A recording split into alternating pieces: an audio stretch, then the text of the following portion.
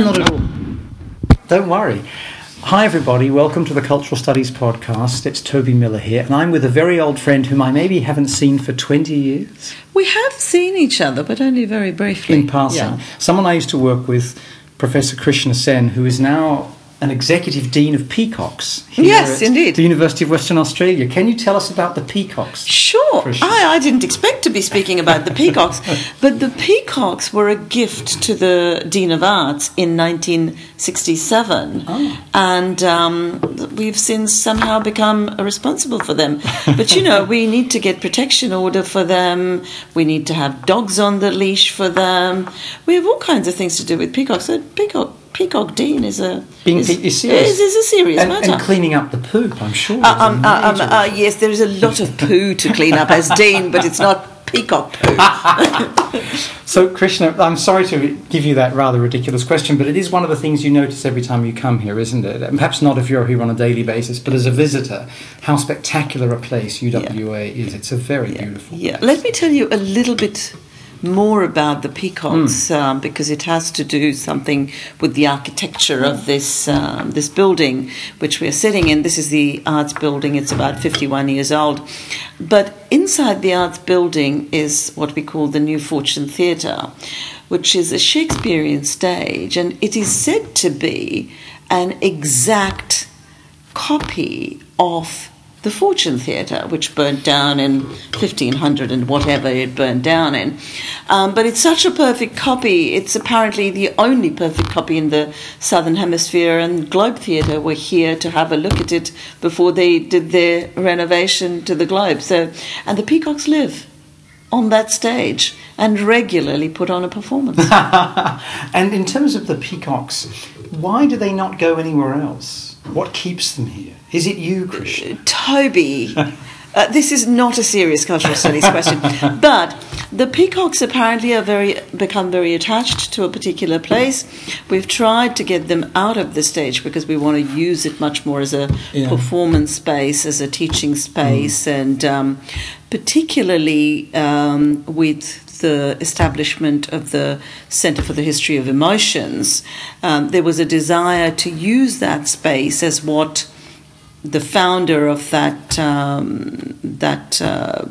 research centre called a collaboratory. So it's a space where performers and researchers could come together to think about the issues around emotion and how performance and emotions are related and so forth.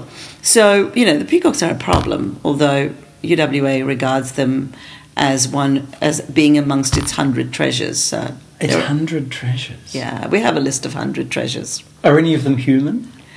No. And the peacocks are the only live things in it. Wow. So you mentioned this Centre for the History of Emotions. That sounds really interesting. And that's under your jurisdiction as Executive Dean, I guess. Well, insofar as anything is under the jurisdiction of deans. But the Centre for the History of Emotions was funded by the Australian Research Council. The year it was funded, it was the second largest grant given that year. I don't remember, but it was certainly the largest competitive grant ever to be got in the humanities, a total of 27 million over 7 years. It was a project that was driven out of medieval and early modern studies, which lived inside history and English. Unfortunately, their attempt to get a second lot of grants has not succeeded, but, they've done very good work. I mean, the publications, and it's not my specialist area and probably not yours either, but it's certainly of broad interest to what you might call cultural studies. It's a serious attempt to think about the history of what we call emotions from a time before even the word emotions was in existence. So it's quite a fascinating topic. Now, you just mentioned whatever power deans may have. What's it like being an executive dean? Oh, gosh. So we were talking a little bit earlier about the kind of dearth of coloured skins amongst the senior members of the university sector in Australia. So, as you know, there's never been a coloured Vice-Chancellor in this country. And I should interrupt, Vice-Chancellor is like Rector or President or Chancellor. It's the Chief Executive Officer. Yes, the Vice-Chancellor is the President in American terms. So there's never been... There've been a few Deputy Vice-Chancellors here and there, but not a huge number. So I hadn't thought about this self-consciously, but the first day I arrived at UWA, the head of equity and diversity came in and said to me, "Do you realise that you're the first Dean of Colour on this campus ever in its 100 years?" You know, by that time in 95 years.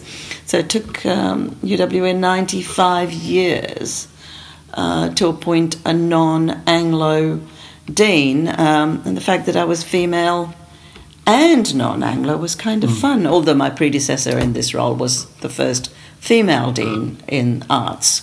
Whereas you kind of expect arts deans to be female somehow.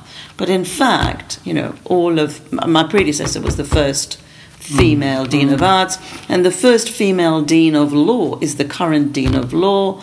So, you know, it's quite interesting how white and male that sort of executive level of the university still is in Australia. So, you know, it's kind of interesting in that sense. We all know the term the glass ceiling, but you just introduced a new one to me a few minutes ago. Yes. The bamboo ceiling. Yes, that's a term that comes from Tim Soutphommasane, who is who was the Race Discrimination Commissioner. I can't remember if he still is. But it was his term, and Tim was actually speaking at a conference, closing a conference for us here at UWA about a year ago, and he was talking about the extent to which we now need to think about not just the glass ceiling, but also the ridiculously low number of non-Anglophone people, male and female, who get to levels that you might think of as decision-making levels of the government, business, and it's kind of much easier to do. I'm going to get into all kinds of trouble with certain kinds of friends for saying this, but it's actually a lot easier to do a gender count, because equity we've kind of defined as equality between two. And it's much easier to say 50, 50, 49, 51, and so forth when it's two. The diversity thing is much harder to capture. And it's interesting because my American friends tell me that in American universities, the language has now shifted from equity to diversity, whereas it hasn't in Australia. Oh, that's interesting. Yes, it definitely is. It's all about diversity. That's right. And that can include disability. Correct. As well as these other factors you mentioned, all those sort of intersectional questions of subjectivity and discrimination. Correct. And it is more complicated once you have these overlapping categories, absolutely. Yeah. So because you can't count it quite so easily. Not so easily. So, so I think diversity is a very serious issue for us. And one of the things I did, which I'm very proud of, but the rest of the university still hasn't followed in my footsteps, is that in all the jobs we advertise from the arts faculty, we have a standard line which says capacity in a language other than English will be an advantage. And we've basically not appointed, I think we've appointed one person in my 7 years, because this person was obviously outstanding, who didn't have a substantial... It was only Anglophone. No, it was only English. I'm working in Britain at the moment, and I went through an incredible struggle, ultimately successful, to advertise jobs saying proficiency in another major world academic language desirable, and what I meant was essential. And sorry, we say desirable too. Yeah. I didn't get the essential through the system. This is the interesting point, isn't it? Yeah. And it's so difficult to persuade, especially Anglophone people, that this is legitimate. It's often hard in areas like science technology, medicine, because they've all always had to publish in English, right? But when you come to these humanities areas, you know, there's a massive body of knowledge out there in a variety of world scholarly languages that, and people whose work only ever appears if it's specifically translated, right? So, particularly French, particularly, you know, and a number of other European languages, but French, Spanish and German quite clearly, and even Italian, quite clearly are major intellectual languages. I'm actually interested in your comment about the sciences having to publish in English forever and ever. I don't know what the numbers are, but there is quite a substantial scientific literature in German, for example, I would have thought, and I think increasingly now in Chinese. You know, this is not, I haven't looked into the numbers, but I would have thought, you know, people say that 30% of the web is not English. So you're actually missing out on quite a lot now. And I have a friend who is professor of law in Melbourne, and his line is that, you know, we always expect that the world will speak back to us in broken English.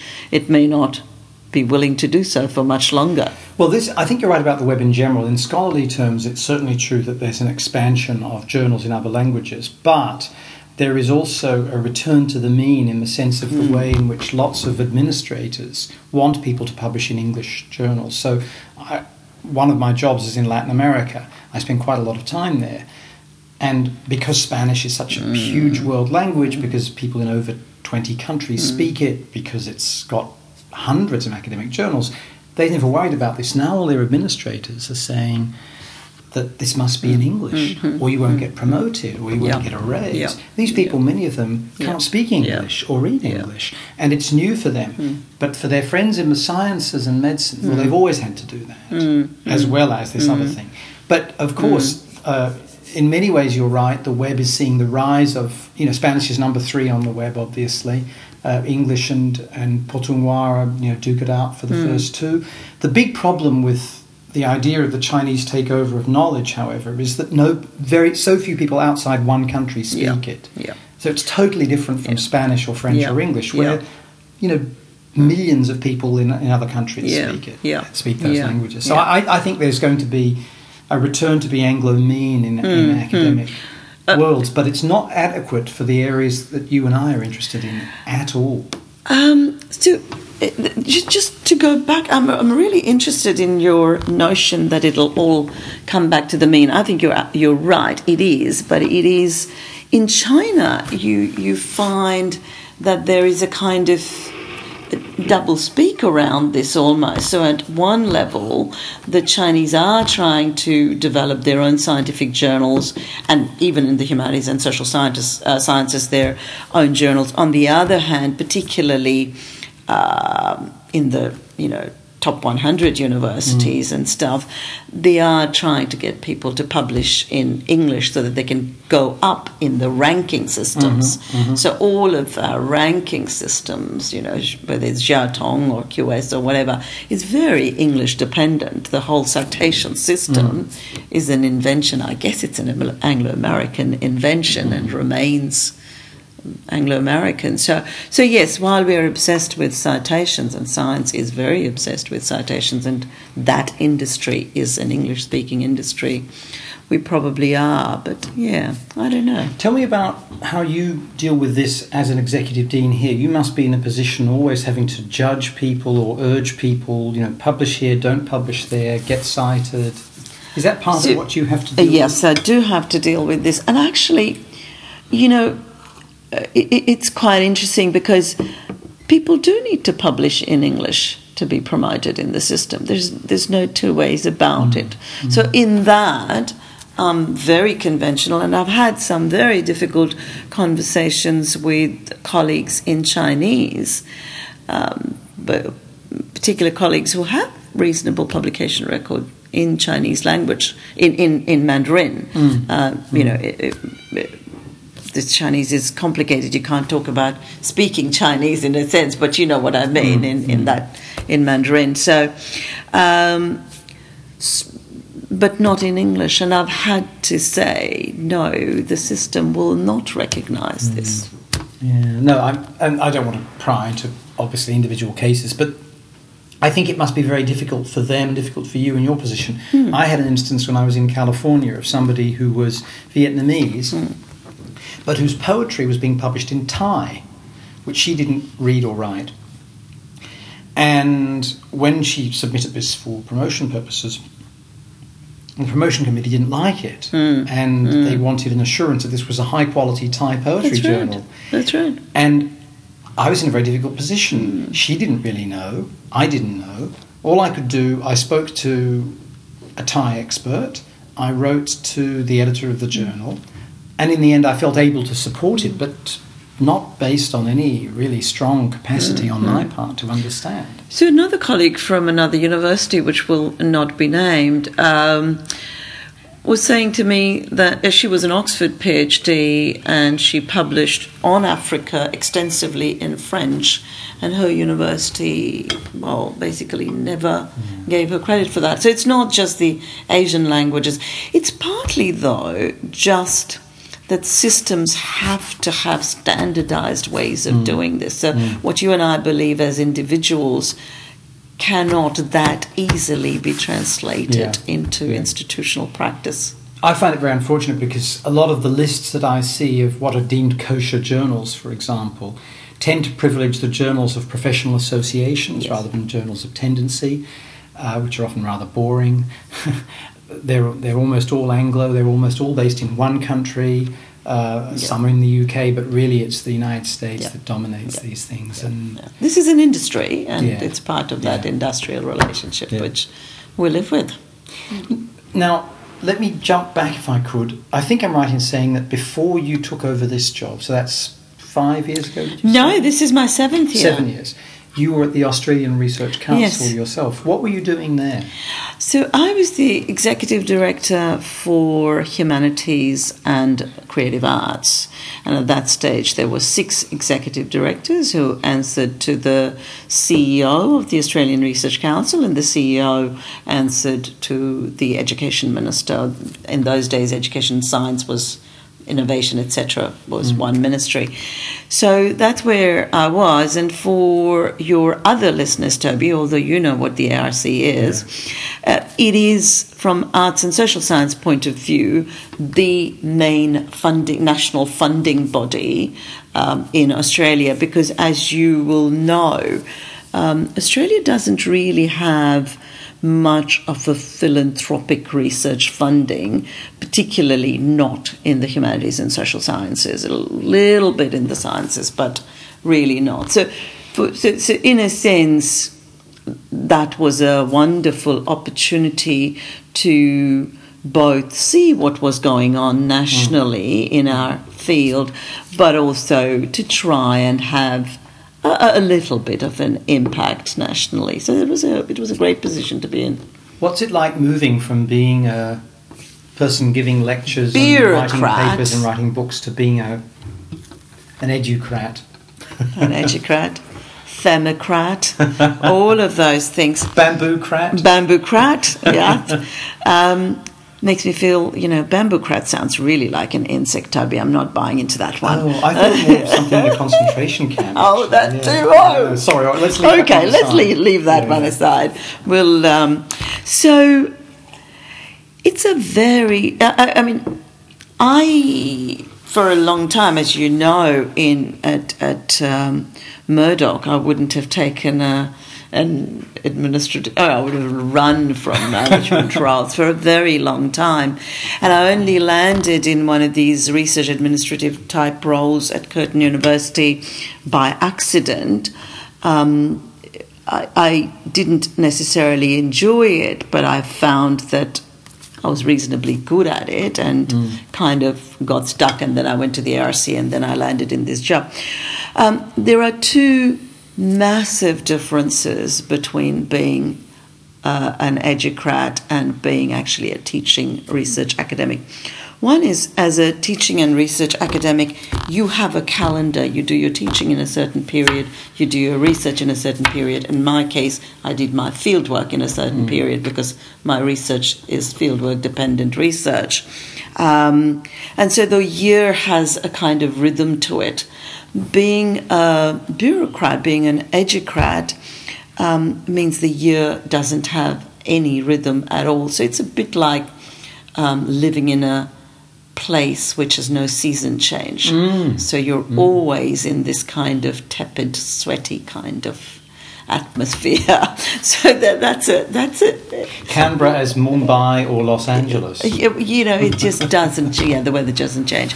So Canberra and WA. So despite my beautiful surroundings, the pressure cooker atmosphere of the job never changes. So you just so that's a problem. That's a real shift, from being a teaching and research academic, because that's what I was. Didn't just do research, I did teaching as well, and that's one change.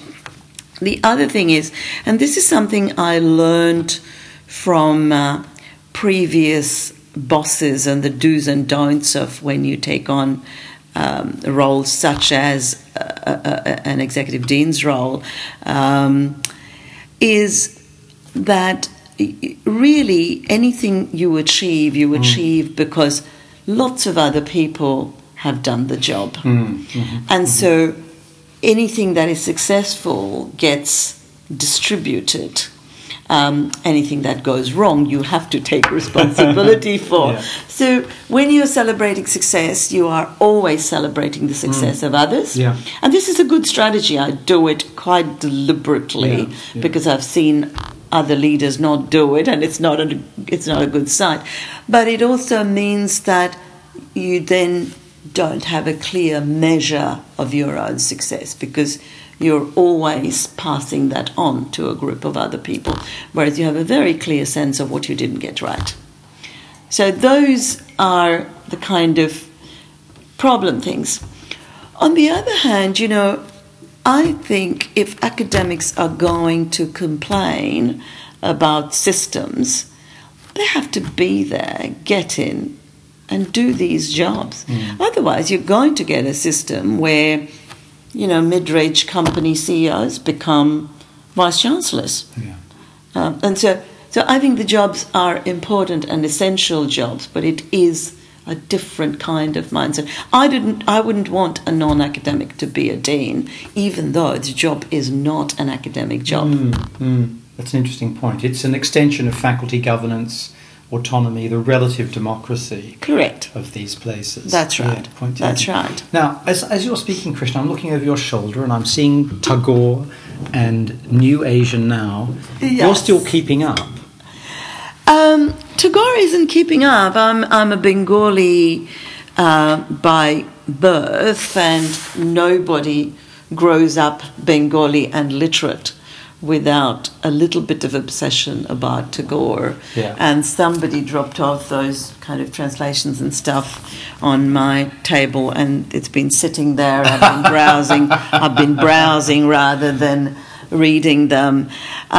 So when I go home, and I'll have to tell you the story, I have been going home a little bit this year because my mother has been ill. She has dementia, and I've been trying to go back and find in her collection of the complete works of Tagore. Everybody has it. Don't look surprised. You cannot be an educated Bengali without having the complete works, which takes up, I don't know, a couple of shelves. I've been trying to go back and remember the poems she knew by heart and to get her to re-engage. Re-engage with those, because it's unfortunate, but my younger siblings don't know that part of her interest. As the eldest child, I'm the only one who does. So I've gone back to Tagore a little bit. So I pulled them out just to browse them after I got back. Do you get any chance to do Indonesian work anymore?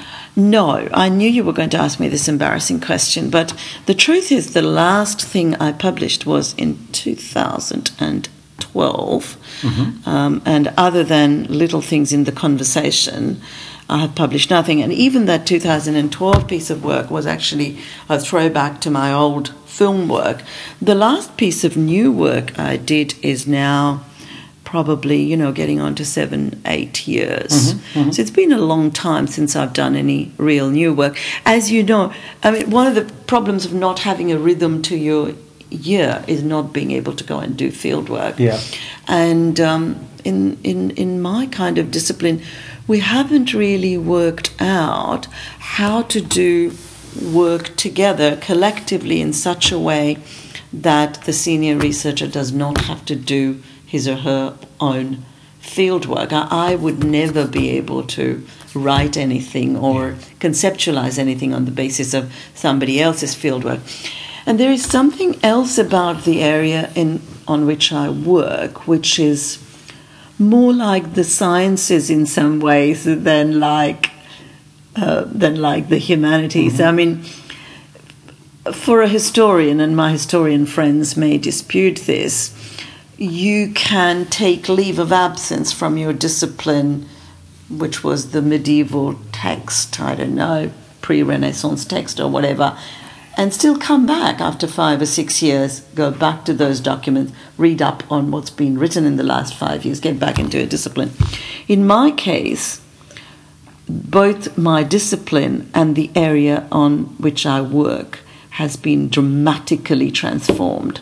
So the Indonesia, which I knew very well, was Suharto's Indonesia. Yeah. As you will know, anybody doing Indonesian studies in my generation put all of their attention into how do I critically, basically, how do I bring this bloody government down? Right. So having done that, the new Indonesia, which I engaged with only for its first 5 to 10 years, and which has now again transformed itself in the last 5 or 6 years when I've been out of touch. Yeah.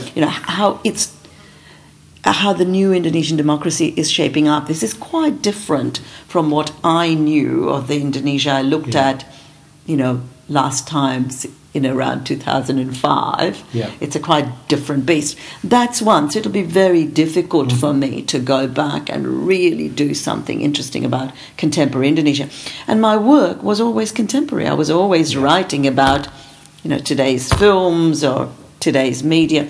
And that media itself has changed. I mean, I did my PhD on film. My first book was on film. The whole technology of filmmaking has changed. How film is distributed has changed. The whole social media has taken over Indonesia in the last 5 to 10 years, which I haven't been able to live inside. And, I'm sure you'll have some empathy with this.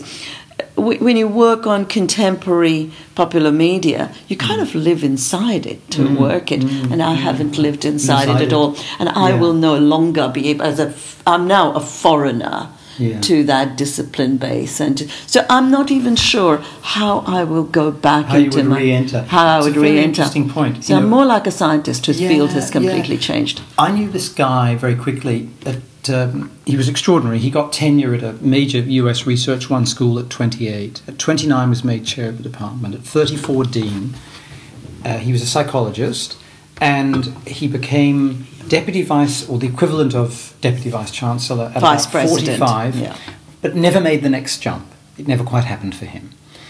So at 60, he decided, I'll go back and be a psychologist, having not been one really for 26 years. Well, you can imagine the story. He goes back, he can't understand the literature, he's frightened of the classroom, it's all too foreign. A wonderful, wonderful, brilliant man, immensely supportive of me, and he told me all of this and just said, look, I made a decision, it worked out in some ways, not in others, these things just fell to me, but I don't understand my area anymore.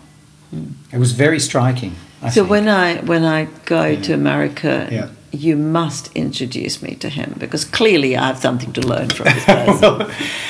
Because we've got about 10 minutes left. Sure. I know you've got another meeting. I wondered if we could go back, as they say in baseball, and talk about those early days, your first book on Indonesia, and take us through some of that work, because that's important to know. It may be that it isn't explaining everything today, but Suharto and what he stood for and the media environment surrounding him and infiltrated by him remains very important in world history. Yeah. Yeah, and very unrecognized in some ways. So my book, when it came out in 1994, thank you, Toby. Your personal chronicler. 1994 was only the second book in English language on that subject. Was it Carl Hyder? Carl Hyder was the previous one. Yeah. And my PhD was the first PhD in English, and about the same time that I was writing my PhD, there was a French PhD being written, so the two of us were writing almost in tandem. I actually don't know what happened to that piece of work, never was published, though, so that didn't happen. So it's remained pretty much this kind of little specialized area. But interestingly, there are resonances of that still. So conversation a couple of weeks ago. Can you explain what the conversation is? Oh, sorry. Yeah. The conversation is, well, I guess it's an online newspaper, but it's a paper that depends very heavily on academics. And it's got a base in Australia, in Britain, and in the US. Yeah. Oh, has it got a base in the US? In you. Yeah. Oh, I see. Yeah. I didn't know that. Yeah. So they have recently they're trying to develop a base in India and in Indonesia because they've appointed specific editors. So, sorry, we got very distracted. Yeah. So they came to me as part of their coverage of the 50 years of 1965. 1965, for your listeners, is the year that Suharto comes to power, and very conservatively 500,000 people are killed. A whole kind of cultural heritage is destroyed. So everything that the left did gets burnt, and a lot of them get killed, and a lot of them get put in prison for the next decade. So some of your listeners might know the name of Pramudia Anantatur, Indonesia's most famous novelist. Pramudia was in prison for well over a decade. But the conversation came back to me to say, tell us what happened to the film heritage. Because, of course, films were more lost than anything else. This is celluloid film. Nothing remains. Of the films that we might call the left-wing films of Indonesia made between 1955 and 1965, approximately 1.5 films remain. So I had a chance to go back and think in 800 words what I might say about the loss of that film culture. So to that extent, that loss is permanent. And out of that article, a very interesting thing happened. My favorite lefty director, of whose films I've only seen one because the only one that remains, his daughter contacted me to say, read this, tell me more about my father. So, I've made this. Yes, the loss is a living heritage, and they are trying to collect some of his film writings and the scripts and get something in together. There are plans to take his scripts and make those films as contemporary Indonesian films, and so yes, there is something that remains. The film work is the earliest work that I did. The last piece of work that I did was David and me together. This is David Hill. David Hill and me, and we looked at the early history of the internet.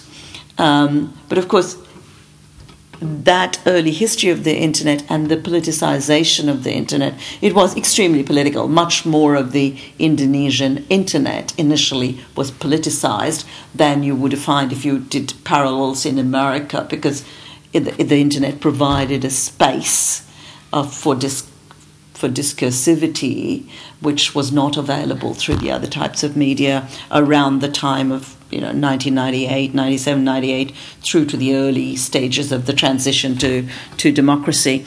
And so there are resonances of that there still. So there is bits of my work that I can reconnect with the contemporary, but, Where would we find the material you produced with David?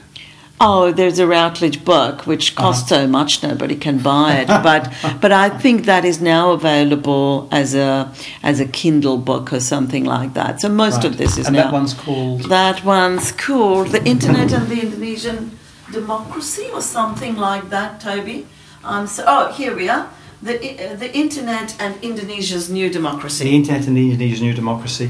And that's with Routledge. And your first book from '94, that's with Zed Books? Yes, that was Zed. Does Zed even exist? It does, Okay. actually. It was called Framing the New Order. Indonesian cinema Framing the New Order. Yeah. And it was meant to be all puns were intended in terms of framing. Now, here's a question I always like to ask Indonesianists.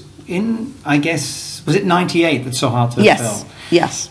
I was living in New York, and the New York Times did what you would expect. It went to Clifford Geertz, yes. a very nice, jolly old man, yes. I thought, when I met him, and said, "What does this mean?" And he said, "Oh, nothing," because of he's an anthropologist. Because it's all about cockfights in yes. Bali yes. and play and deep culture, yes. and there's a profound connection, blah blah blah. And I read this thinking, I think you're out of your fucking mind, but I don't know. Mind, yeah. So, when I speak to people like Dick Robeson or Vedi Hadiz, both of whom, like you, work on Indonesia, who've been in this podcast, they draw a distinction between, I think this would be right, what they see as culturalists versus, real political economists doing real work, right? And Geertz seems to be an example of that culturalist position. Yeah. Right? Could you comment on that? Yes. And in '98, what did you think was happening? Okay, so first of all, I think the culturalist versus political scientist is not nearly as good a distinction as Alec McCall, who we both know. Another podcast victim. So Alec says there are lumpers and there are splitters. Right. So I think that's a vastly better way of thinking about it. Yeah. And in terms of lumpers and splitters, I actually think Robeson and Hadiz are a little bit more on the lumper side than I am, even though I would say I'm more of a culturalist than they are, and in that sense I'm closer to the Geertz end. So what happened in 98, from my point of view, is very dramatic. It's very dramatic because the changes were already in place. 98 was going to happen one way or another. So David Hill and I published a book it came out in 2000. Are you sure? Your memory's not so good at your own CV. No, it's not actually. It's not actually. I think it was 2000. I think it came out in 2000. Indonesian Culture and Society came out in 2000. We did not have to rewrite anything except the last chapter. Because, in fact, if you were observing the media, you knew that this regime was going to collapse. If for nothing else, because censorship of the media was a central part of how the Suhartos stayed in control. If the media is so large that even a very large bureaucracy cannot actually control it, that regime could not have survived. It was going to fall. All the changes were already in place. So the rise of the huge middle class, the kind of urban, Western-educated middle class, who were listening to radio and television and connected to the internet, it was not possible to control. But it was also not possible to control the enormous ambitions of the rising capitalists. Now, capitalism, of course, is something that Robeson has written about very definitively, and there was huge ambition amongst not just the super rich, but even amongst the next layer, to to relate to the media, to own the media in a different way. So from my point of view, Suharto was going to fall, whether he was going to fall in 98 or 99 or 97. Yeah, but the changes were already in place. So everything had already changed in the 90s. The Asian economic crisis, so-called 97, relevant? Absolutely relevant. So Gunawan Muhammad, who is one of Indonesia's best-known poets, Gunawan, I remember, I don't remember whether it was in public or just in a private conversation, Gunawan saying that ultimately it was the greenback. It was how expensive the American dollar was in the context of Indonesia.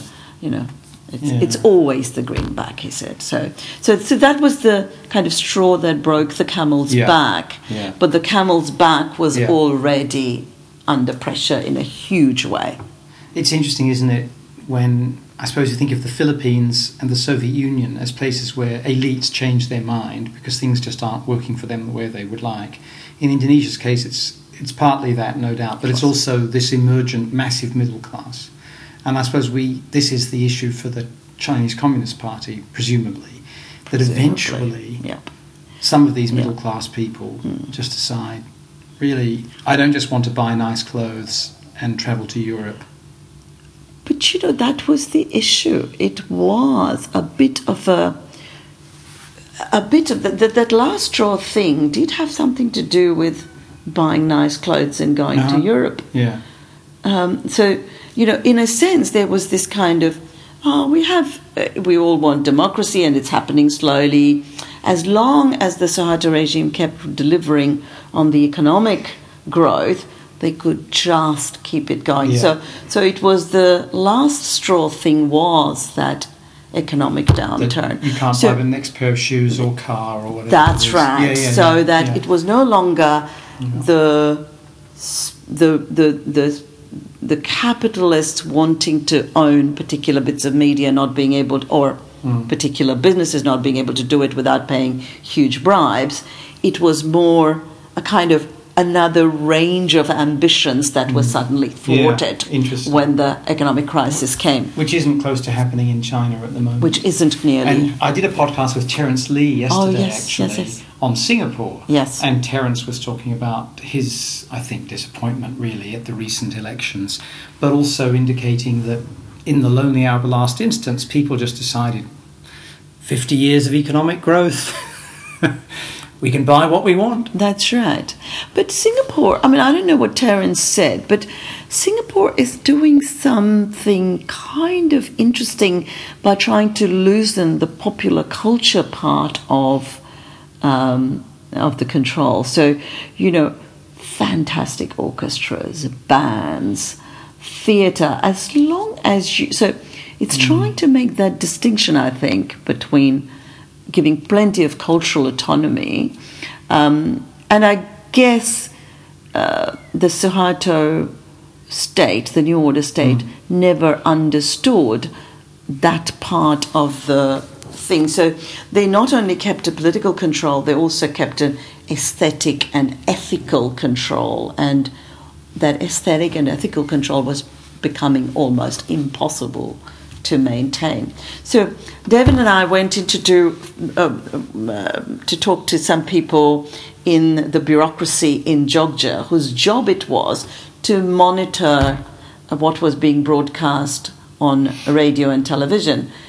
There were 7 people in that team, and that team had been set up when there were only 4 or 5 radio stations in Jogja.